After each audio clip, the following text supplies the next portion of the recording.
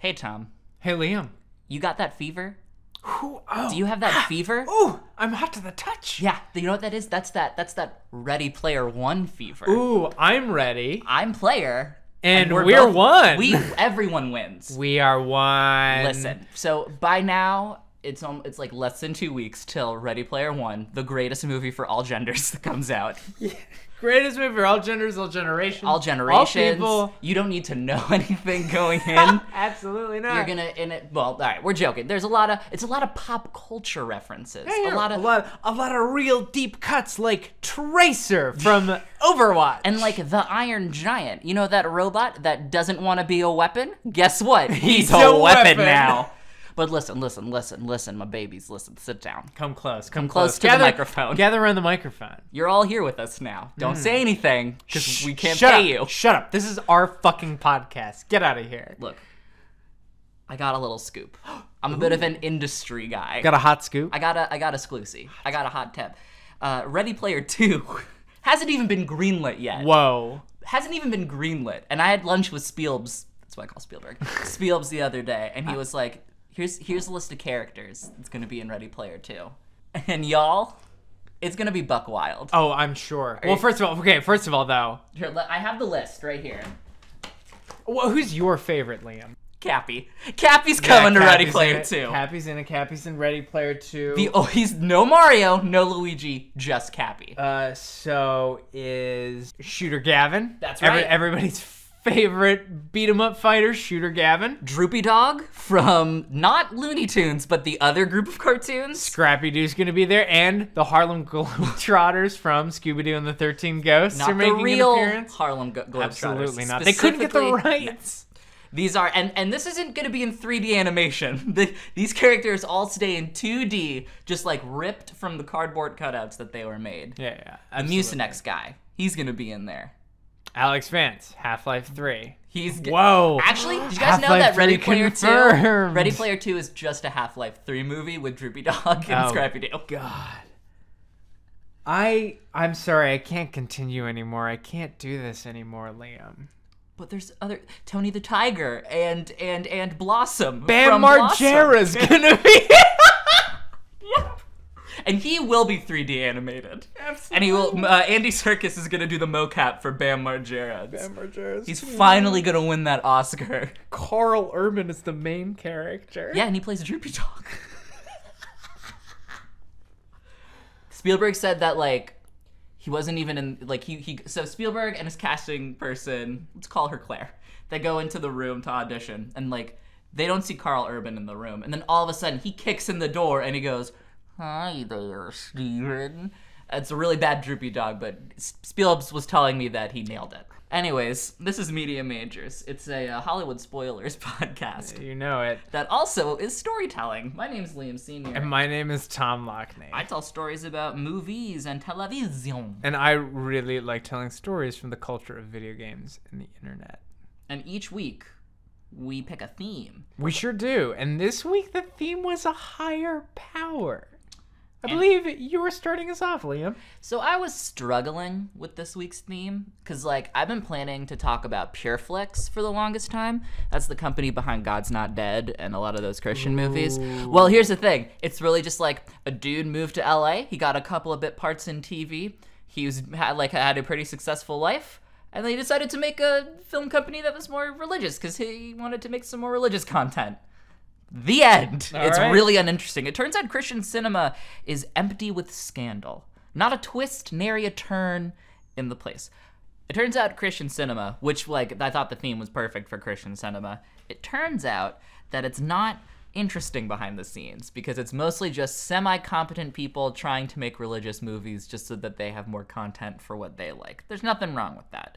It's just boring. So I turned to prayer. And I prayed to my one true God, Lakeith Stanfield. And I asked him, what should I do? Lakeith, well, I didn't know. I just conjured an image, and I made a thought blast. And then I sat outside, and I waited until the coolest car drove by. And then I heard a voice, and it said a name. And the name was Kirk Cameron.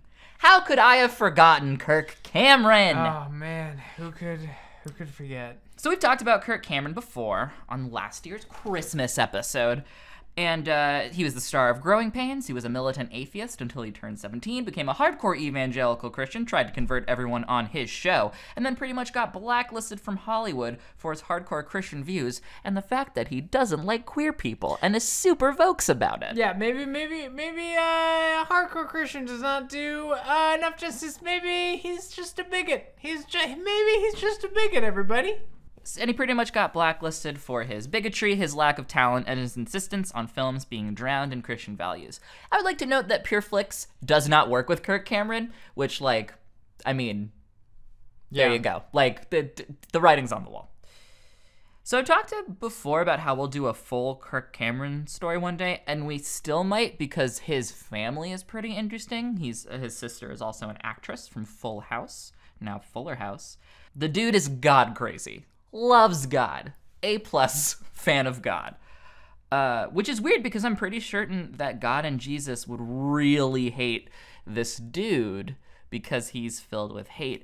And then I remembered a movie called Fireproof. And that's what we're going to be talking about today because Fireproof is buck wild. That's the one. Fireproof is a 2008 movie where Kirk Cameron is a firefighter who wants to buy a boat. All right. You know what? Hey, who are we to deny firefighters a boat? It's surrounded by fire every week of every day. Oh, Tom. Every day of every week, excuse me. And you know what? Maybe likes to be around the opposite of fire every once in a while. You think that's where the story's going. I really love a good shower. His wife wants him to use some of his savings to buy some more medical equipment for her ailing mother, but he refuses. What does her mom have? It's never mentioned. Okay, it's that dreaded what? movie sickness. You know what? I was asking more questions than Kirk was. Yeah. Got a little bit deeper in the cut of the script than Kirk did. Sure did. So she takes a job at the hospice her mother is in to make some extra money, but Kirk wants her to use that extra money towards their mortgage and car payments. Fucking for real? Yeah. As his wife grows closer to her mother, Kirk grows closer to internet pornography. Oh my God. Which, holy moly, it puts even more stress on their marriage. I mean, she is disgusted by the fact that he is looking at pornography, and he's disgusted that she wants to take care of her mom. There's so many. There's so many movies out there of people who have a fucking house who are like, man, things really aren't going my way. Even though I've got this beautiful home with my wife, maybe a child, maybe 2 children. Man, things are really difficult for me, a homeowner. So, I should say at this point in the movie, they're not religious. Their characters are not religious. And they're pretty much, not in love anymore. And there's no mention of children. So it seems like a divorce might be beneficial to both of them. Because, she's got a job at the hospice now where she can be close to her mom and take care of her. He doesn't have to worry about saving another piece of shit. He's a dumb that's shit. Why would you take care of your mom who might be dying? But then you remember, Tom, that this is a Christian film. And man, do Christians hate quitting marriages. Their marriage is dumb, stupid, and bad. And everyone knows it. But but here's the thing. Whenever Kirk brings it up, when he says, we're just not in love anymore, everyone tells him, how dare you say such a thing?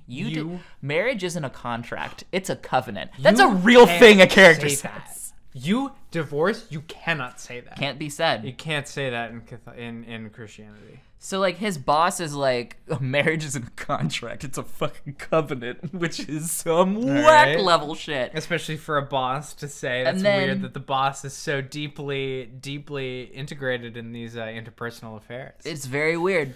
So Kirk's dad gives him a book called The Love Dare. It's a book where you and your significant other... Or actually, no, sorry. It's a book where sometimes your significant other, sometimes it's in secret, over 40 days or some shit, through Bible quotes, which we all know, nothing wrong in those. Yeah. Every Bible quote is good and never bad and can't be misinterpreted. Absolutely. The Lord read his word and it was good. You learn what love is to God, and what it means to your spouse. And not only does this book save their marriage, it makes them Christian. Kirk Cameron tearfully tells his wife, God has given me a love for you that I never had before. So I guess he got, like, married on a dare or something. Oh, my God. Like, he was just like, yeah, sure, we'll get married. And then he's like, oh, my God, I love this woman. I didn't realize how much I loved you until I read this very old book. The love dare not only gives Kirk new love for his wife and a new love for God, I guess, but it also challenges him to do something every day to prove he loves his wife. One time, he has to bring her flowers. Whoa. Another huge time, commitment. he has to cook her dinner. Uh-oh. Wow. Wait, hang on, Liam. Yeah. Are you telling me the man cooks dinner I would for just- a woman? Whoa. I would just like to say that I've done both of those to Jane, my girlfriend, just like on a whim in the past couple of weeks, and we're not even married, and neither of us are reading a secret love book.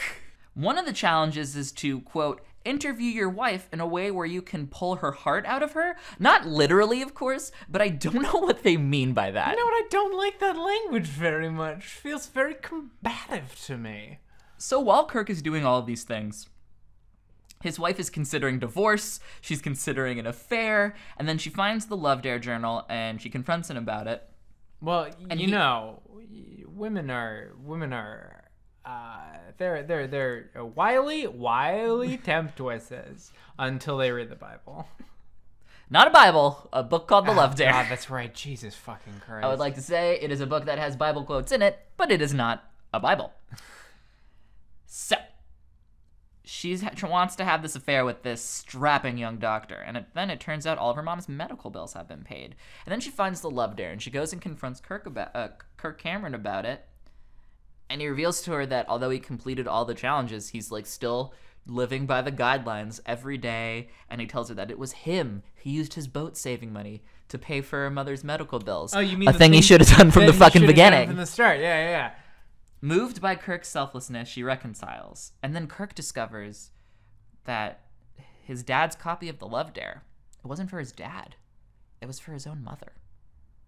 I don't care about that, but apparently it's a really important part in the movie.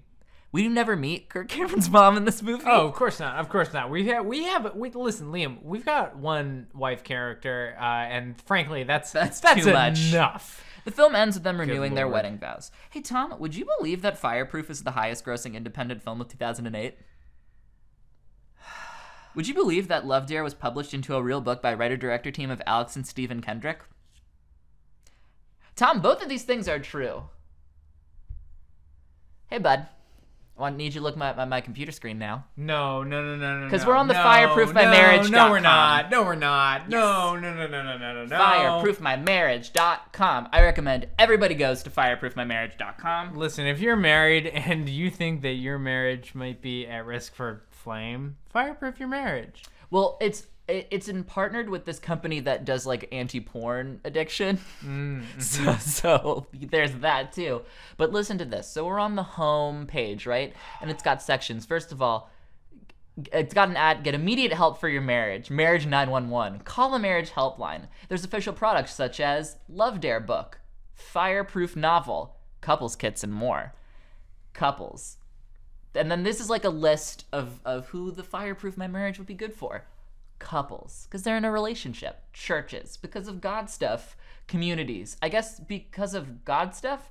Businesses, you've lost me on this one. I think we've lost the trail. I don't think the businesses need the Love Dare. You know what, Liam? Tom? Frankly, this sounds to me like it might not actually be about fixing marriages. It might be more about spreading. The last one is firefighters. Why don't we click on firefighters? Yeah, let's do it. Why not? Oh, well, it's resources. What are the resources? The Love Dare PDF, Fireproof Your Marriage Couples Kit, 40-Day Love Dare Journal, Oh, the Firefighter's Bible. Fight for Your Marriage, and the Firefighter's Bible. Now let's click Wow, on... gotta put out this bush, everybody. Let's click on businesses. Wouldn't you know it? It's literally the same thing. Oh my lord. I'll end it with this. In an interview on the Today Show, Kirk Cameron stated that he refuses to kiss anyone but his wife, even in movies, because of the covenant he has made between him, his wife, and God, You know what? which is technically a throuple. Go for it, buddy. Kirk Cameron, a stupid, dumb, awful bigot, who was involved in the highest grossing independent film of 2008. We're going to take a quick break so Tom can bang his head against the wall for a little bit to get that yuck out of his brain. Oh, and then we're going to come back and we're going to put some yuck back into your brain. Have you ever watched something for your favorite actor, but then afterwards you realized it wasn't worth your time? Well, our time is worth nothing. I'm Katie. And I'm Lenny. And together we host The Filmographers. Every month, we pick an actor and watch everything they've done. Then we report back to you so you know everything to decide if it's worth your time. So check us out on the Major Cast Network or wherever you find your podcasts. New episodes the first week of every month. And we're back. Guys, it's time for some game theory. Aw, man. In August of 2009, a man by the name of Matthew Patrick created his very own YouTube channel, Matthew Patrick 13. It's mostly a showcase of his musical theater performances, but then, quite abruptly, something completely different appears on the channel. April 14th, 2011. Game theory promo. Oh, no. Completely unrelated to the mathematical study of optimizing agents, the video promises knowledge. The description, quote, inspired by the tangential learning episode of gaming series Extra Credits, I've started a video series that looks into learning a wide range of topics through the filter of video games. Plumbing with Mario, hot wiring cars with GTA, quilting with Kirby, all fair game for future episodes, end quote. So I don't like this guy already. The first episode of Game Theory was published on April 18th, 2011, and is titled Game Theory. Is Chrono Trigger's time travel accurate? No, but it's a fun idea for a video. Hey, listen, I love a good kind of silly exploration of maybe the mechanics of a scientific aspect invoked in a media property. I love that. I love it. It's fun. It soon becomes clear, however, that the series is less about knowledge than it is about speculation and fan theory. Here are some titles from the first couple months of the series.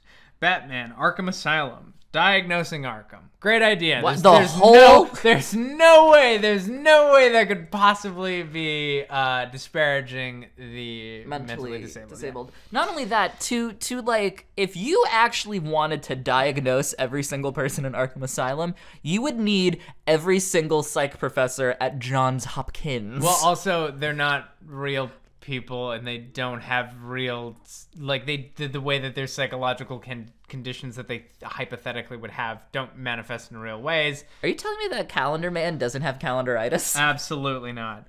Halo, power armor in real life? No. Earthbound, the dark side of Mother. What? That doesn't make any sense. Mother is the game. Yeah. I know, but like that's, you're just saying words. Shepard is a zombie in Mass Effect 2.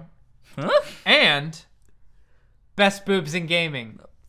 Gotta save the best for last. Featuring softcore hentai of Princess Peach, Samus Aran, and Princess Zelda, among others. It's so embarrassing.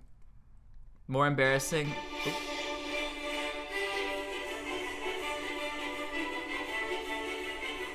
To the 10 females who watch this show, parenthetical, including my mother, I apologize for what you're about to see. Hey dude, maybe don't make the video.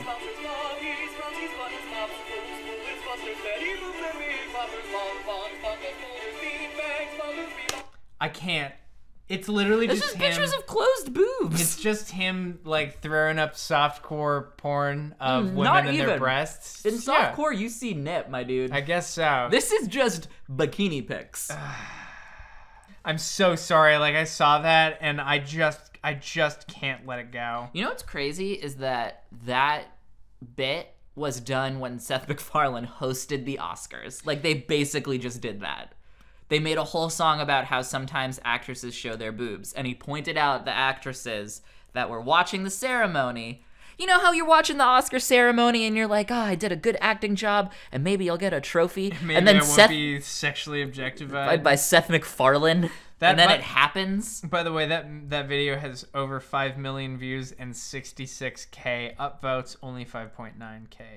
You want to add a downvote there for us real quick? Here's the description. Why are you reading this? It's about sexy boobs. What more do you need? We're checking out the best boobs in gaming to see whose breasts are 100% homegrown. By the way, yeah, that's right. This video is about who's got real natural breasts in games. Hey, you know what the Good answer Lord. is? You know what the answer is? None of them, because They're not real! You know who's the best boobs in games? Miles Tails Powers in a drawing I made. His videos, that one included, get picked up by Screw Attack, a website that hosts and promotes gaming content. Great job, everybody. Way to really pick the cream of the crop. Game Trailers also promoted his videos, which helped give him the subscriber foothold that has rocketed. What is the channel's changed names now to the Game Theorists, to 9.8 million subscribers. Cool.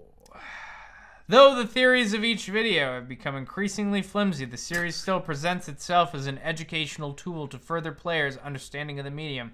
Is Here- Yoshi Mario's husband? Literally, that could be one.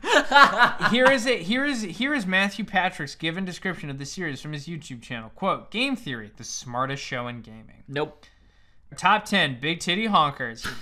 Watch for your favorite video games, but walk away educated. Anything is fair game as real-world research tackles video game logic. But remember, it's all just a theory, a game theory. Thanks for watching. I think Yoshi's probably a power bottom. Of course, that little tack-on does not hold any weight. The content within is treated as 100% true. He takes it super-duper seriously and gets really sensitive whenever anybody is like, hey, I think that you're full of bullshit. Well, I would just like to say, what's this gentleman's name again? Matthew Patrick. Matthew Patrick, I believe that you are filled with bullshit. Yeah. It actively diminishes people's ability to read a work. I would like them to stop. They are the CinemaSins of lore channels.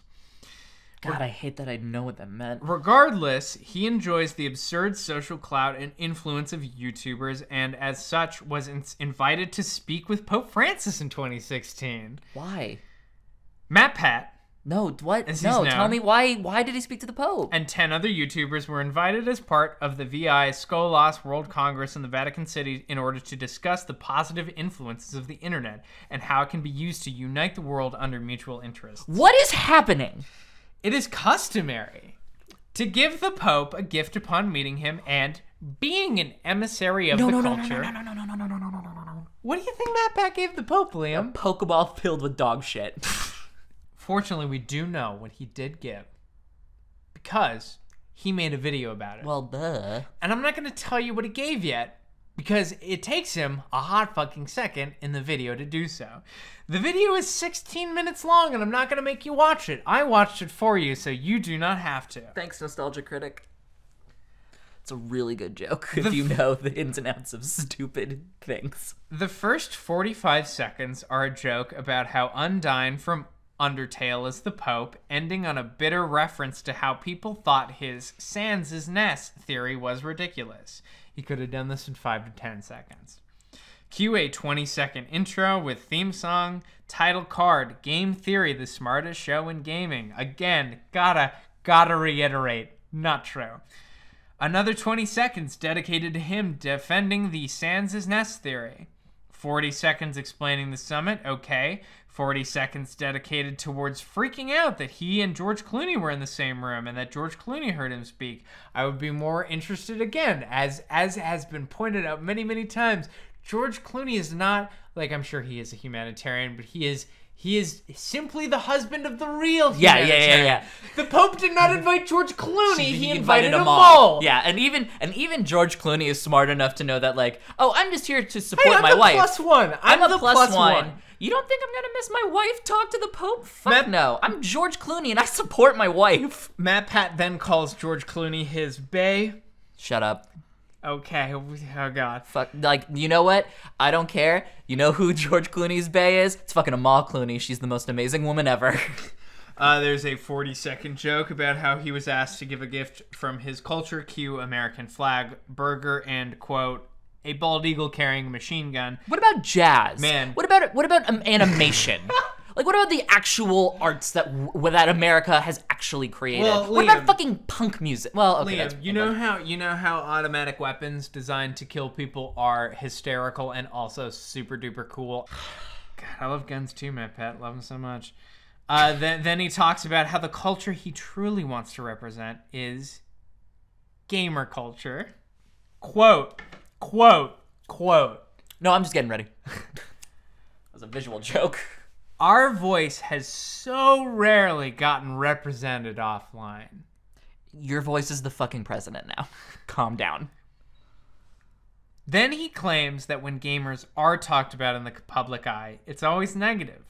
He throws up a few cherry-picked examples. One is from, quote, America's last real newspaper. It's called the American Free Press. It's a far-right-wing website which currently features such headlines as globalists. But yeah, by the way, anybody who does not know, Globalist means is just how, Jewish. It's just how people get away with saying Jew is a slur. Yep. Globalists and nationalists, who owns the future, and the eternal lure of nationalism. He also puts up a Time article condemning Gamergate. Wait, hey, bro. Hey, MatPat, way to fucking snitch on yourself. And finally, he puts up a Kotaku article about how a Jimmy Kimmel sketch making fun of YouTube gaming backfired. Interestingly enough, the actual article is like, hey, like, the reaction to this was embarrassing, but also, like, Jimmy Kimmel got this wrong and clearly doesn't know games culture and what he's talking about. It's not that he doesn't know. He doesn't care. Yeah.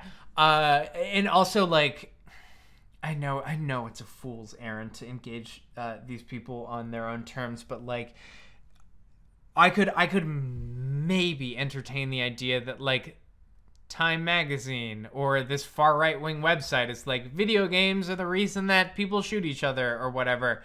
But, like, he's literally invoking Kotaku, a website dedicated to gamer culture that is super posy on gamer culture all the time, because the people who write for that website play video games and are embedded in the culture every day of their lives. Like, Every day.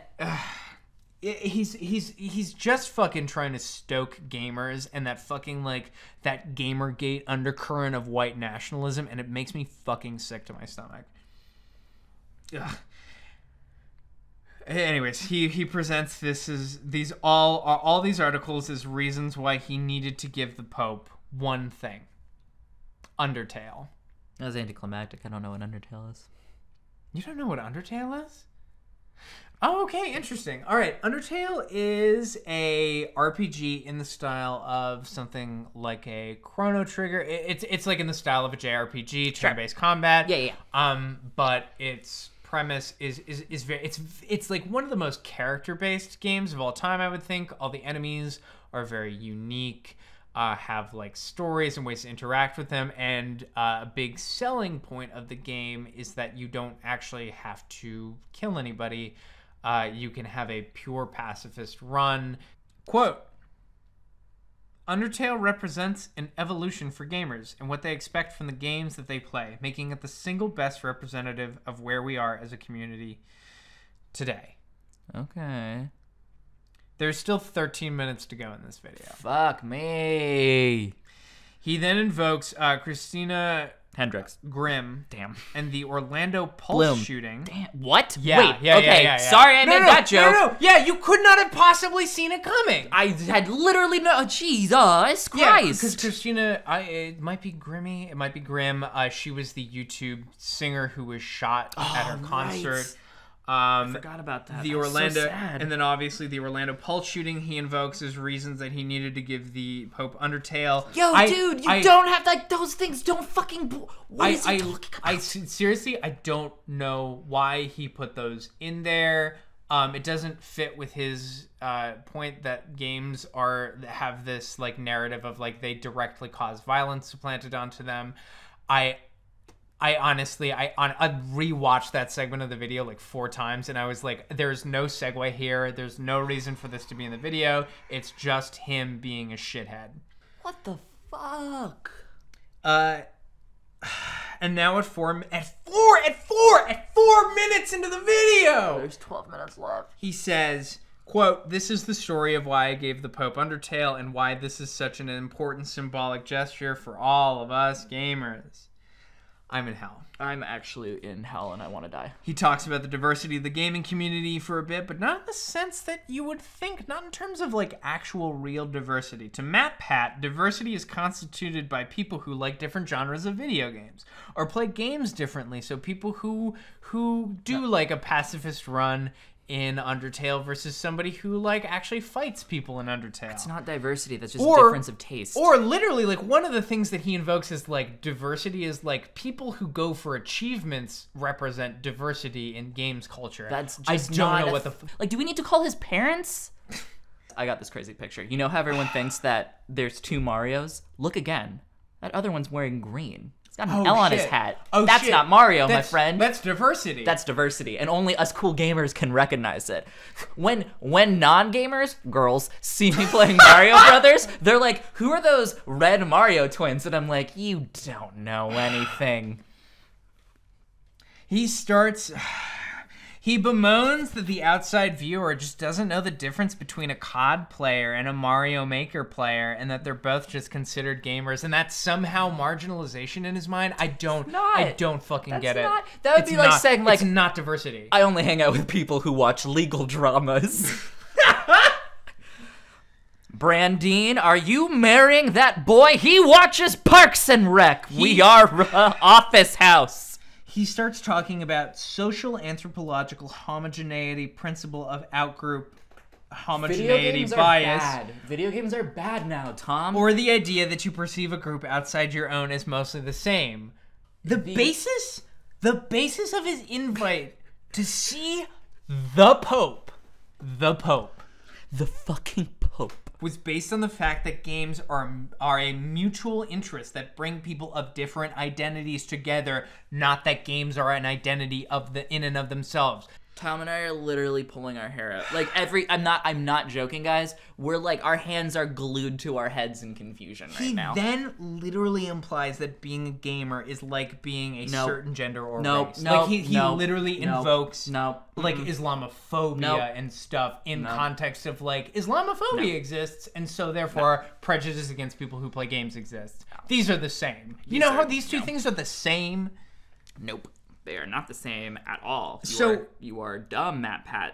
So basically his goal of this Undertale gift is that he wants to fight this homogeneity bias with Undertale. I guarantee you that MatPat believes that like your intelligence is based on the shape of your skull. You mean phrenology? Yeah. He cites that Toby Fox wanted each enemy to be different and have its own distinct identity. He then talks about how the brain is predisposed to oversimplification, essentially saying that people are racists, and again, like, not against actual races, but against gamers, because of heuristics, or the idea that the human brain craves efficiency and supplants that on narratives when it doesn't have enough information to go off of. That doesn't even make any fucking sense. You're just saying nonsense. Hey, dude, how was your high school phrenology class? He connects this to the false notion, again, yeah, like I said, like that all Muslims are terrorists, again, as a point that this same bias and marginalization is perpetuated against gamers. He literally transitions out of that into the same fucking Gamergate article as though he literally thinks the condemnations of Gamergate is like systemic racism, but like against gamers. You said condom. He talks about how there are violent video games and how they give gamers a bad name. He then gets super indignant that major game publishers don't know what Five Nights at Freddy's is. Again, it's literally about kids getting killed. It's not a trip. Like, even Scott Cawthon would be like, yeah, it's a violent indie little horror game. It's not for children. Yeah. And his point about that major publishers, that this like fucking talk he gave somehow is supposed to be a point that even people within the industry don't know every single game that gets released, like, and he's like, how is everybody else supposed to know about like games and games culture? And it's like, yeah, dude, like we all don't know shit about other people's industries, and also like the games industry is super demanding time, like any creative industry is demanding time-wise. Like, people who are in movies aren't going to watch every fucking movie. It's not like a crime against gamers because Greta Gerwig maybe hasn't seen. I don't fucking know. Like, Call Me by Your Name. I like. Oh, but she has. Oh, but she definitely has. she did. I think it's also just like, movies tend to be under 3 hours. You can probably fit like one in a day, but like games can take anywhere from up to a couple hours to like 50 to 60. I'm playing The Witcher 3 I was right about now. to say, you can't like play The Witcher 3 in a day. Yeah. It's literally impossible. He then ties this back to giving the Pope Undertale, saying, quote, "It's up to us to educate people. I wonder how he reacts when women and other marginalized groups within the culture try to educate him about Gamergate." I'm gonna guess poorly. Yeah. He really valorizes it too, saying, like, literally, he says, quote, "We are in charge of our own destiny." He then points out that Google searches for the word pacifist and pacifism spike with the release of Undertale. I actually fact-checked this one. It is technically true, although I'm not ready to be like, Undertale came out, so more people Googled what pacifist and pacifism were. He also makes the claim that a push for pacifist options spiked because Deus Ex Revolution's no-kill runs were lackluster. Like, I don't even know what the fuck he's talking about. It's just like, nonsense to me. He has no fucking idea what he's talking about. MatPat also points out that Undertale was a Kickstarter game and makes the completely unverifiable and untrue claim that it was funded because it pitched itself as a game with a non-violent option. Like, there are so many reasons that people fund games, and he literally just, like, goes to the 1 or 2 sentence description of it being like, it's a game about this where you don't have to kill anybody, and it's like, this is why it got overfunded. And, like, there's so many other reasons. He points out that gamers are funding these games despite earlier pointing out that Call of Duty, a violent game, is one of the biggest selling media properties of all time. Like, again, is this I know just Ernest Cline? Like, is this just like is this like world building for Ready Player One? I know it's useless to engage these people on their terms, but like, he makes the point that like, see, gamers are funding games about nonviolence, but also it's like, gamers get a bad name kind of because Call of Duty is one of the most popular properties of all time. And it's like, yeah, like both these things can be true or untrue. Like there are more reasons why people like Call of Duty and don't fund or do fund Kickstarters than just like violence or non-violence. He makes reference to Donald Trump's desire to build walls on the border because this is 2016 when this video comes out, and claims that gamers are trying to do the opposite. Is there a light at the end of this tunnel? He then says the gamers all face the same problems, like bullying and intolerance, and then again ties it back to how the Pope needs to see Undertale to break down the biases that matter, the one directed against gamers. He then goes, some people might think I'm a social justice warrior. Nope.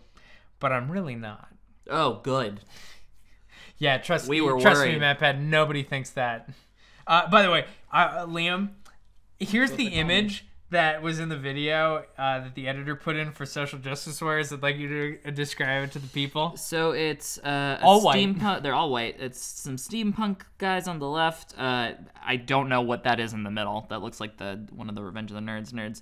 And then 2 gothy folks in some high-rise. But none of these look like social justice warriors. It doesn't even look like the. This looks like one of those bad Ready Player One posters. It doesn't even look like the popular, like, pejorative depiction of social justice warriors, quote unquote. Yeah.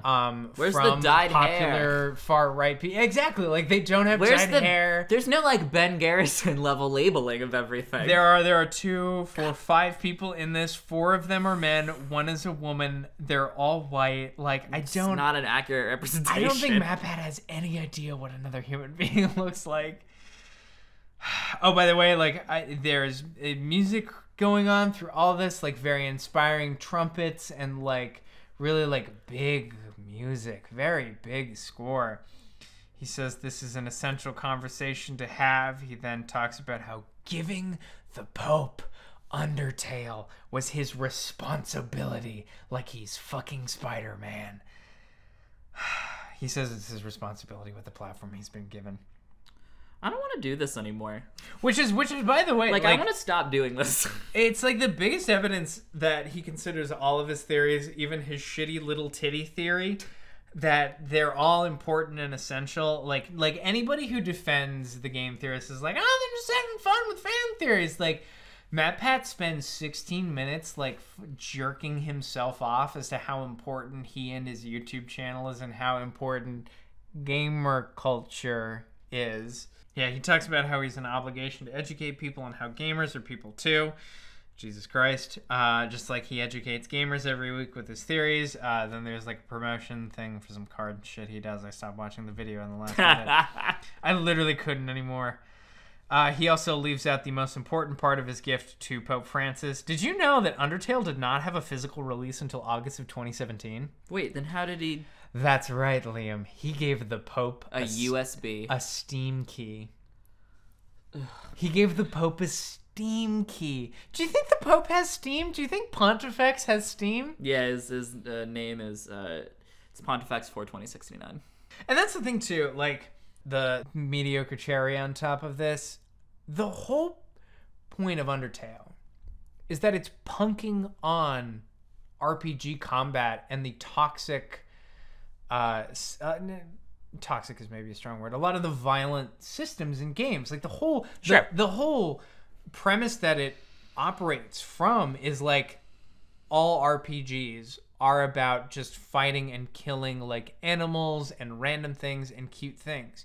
So when Toby Fox puts in like a bunch of different enemies that all have very unique identities, it's not some statement about how all gamers are unique. It's about how like violence is really depersonalized in video games, and that's why it's so easy to do these things.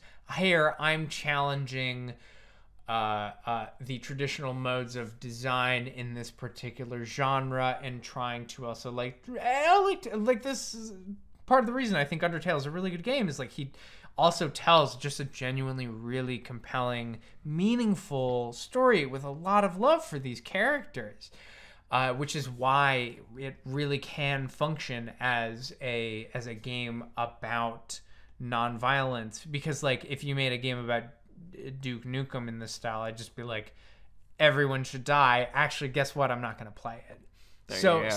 This dude who, again, 9.8 million subscribers, purports to be an emissary of the culture, gets literally to meet the fucking Pope and piss himself in front of George in a mall. Like, he doesn't even on a very basic level, like this is not some like deep read of Undertale. It's like on a very, very basic surface level read of Undertale is like, oh yeah, like this game is saying that games are violent and that's a problem and we should maybe try to diversify our modes of design in ideology and in like execution. So sometimes we talk about just the worst. just the shittiest, terrible, muck. Just the garbage. Fucking pure, unfiltered trash. We like to balance that out with a little segment we like to call the Self-Care Corner, where we talk about the good, better things that happened to us. I'm going to go first. This happened a while ago. But I got 2 Branson Reese shirts. They make me laugh every time I see them. One's a Statue of Liberty. It's going to go burn heaven down. The other is a cat that has diarrhea of bullets because it ate a gun. It's a lot of fun. And they make me happy. I like those shirts too. My self-care corner this week is I watched a movie recently called Bad Match that I would describe as the second best episode of Black Mirror, the one behind When David Cameron Fucks a Pig. Yeah, in real life. Yeah, he did do that. He put his penis in a dead pig's mouth. He did do that, and he was the prime He didn't do minister. it while he was the prime minister. He didn't do it while he was the prime minister, but he did it and then became prime minister despite putting his dick and balls into a dead pig's pig. mouth. But it's a really fun movie about just a real piece of shit who meets a woman on Tinder. He's a womanizer who trawls Tinder for fucks, and the movie does not like him and really, really like runs him through the fucking ringer. And I thought it was like, sometimes it takes its premise a little too far and kind of lets him have a little too much authorship in the plot. But like, man, I think that movie is fucking is just really good. Is really good about like, hey, this guy fucking sucks. Let's ruin his life. And it's a lot of fun. It's a lot of fun, and it does not have the weird like technophobia that also like spills into classism and ableism of Black Mirror. If your printer wanted to kiss ya. Ooh, what if the Wi-Fi was your dad? Yeah, that's a classic one. Yeah, What if me Wi-Fi is me dad? Bruv, in it. What if Les Miserables was a tablet? Yeah, exactly. Yeah. That's it. Anyways, if you like the show, you can leave us a rating and review on iTunes. Please do. It helps out smaller podcasts like us gain visibility. You can email us at mediamagespodcast@gmail.com. I think we forgot to give our email last week, but if you want to draw Sonic's View for us, Please do that. please do it. Follow us on Twitter at Media Majors Cast. Our the Media Majors Twitter account got a new follower this week. Oh yeah, It's Lenny from Filmographers. oh that's fun. Thanks for the late follow. Hey Lenny, what's up? What's good? Good to have you. If you don't follow Lenny on Twitter, you've been missing out, my guys. He's so fucking funny on Twitter. Jesus Christ. It's the best. Yeah, I think that's it. I think we covered everything. Yeah, check out the other shows on the network. Absolutely. We got stuff coming up. Just be patient with us. You guys have been. It's been great because we don't hear from you. We'd love to. Reach out. We would. We miss you, Scott. And as always, We'll be there for you.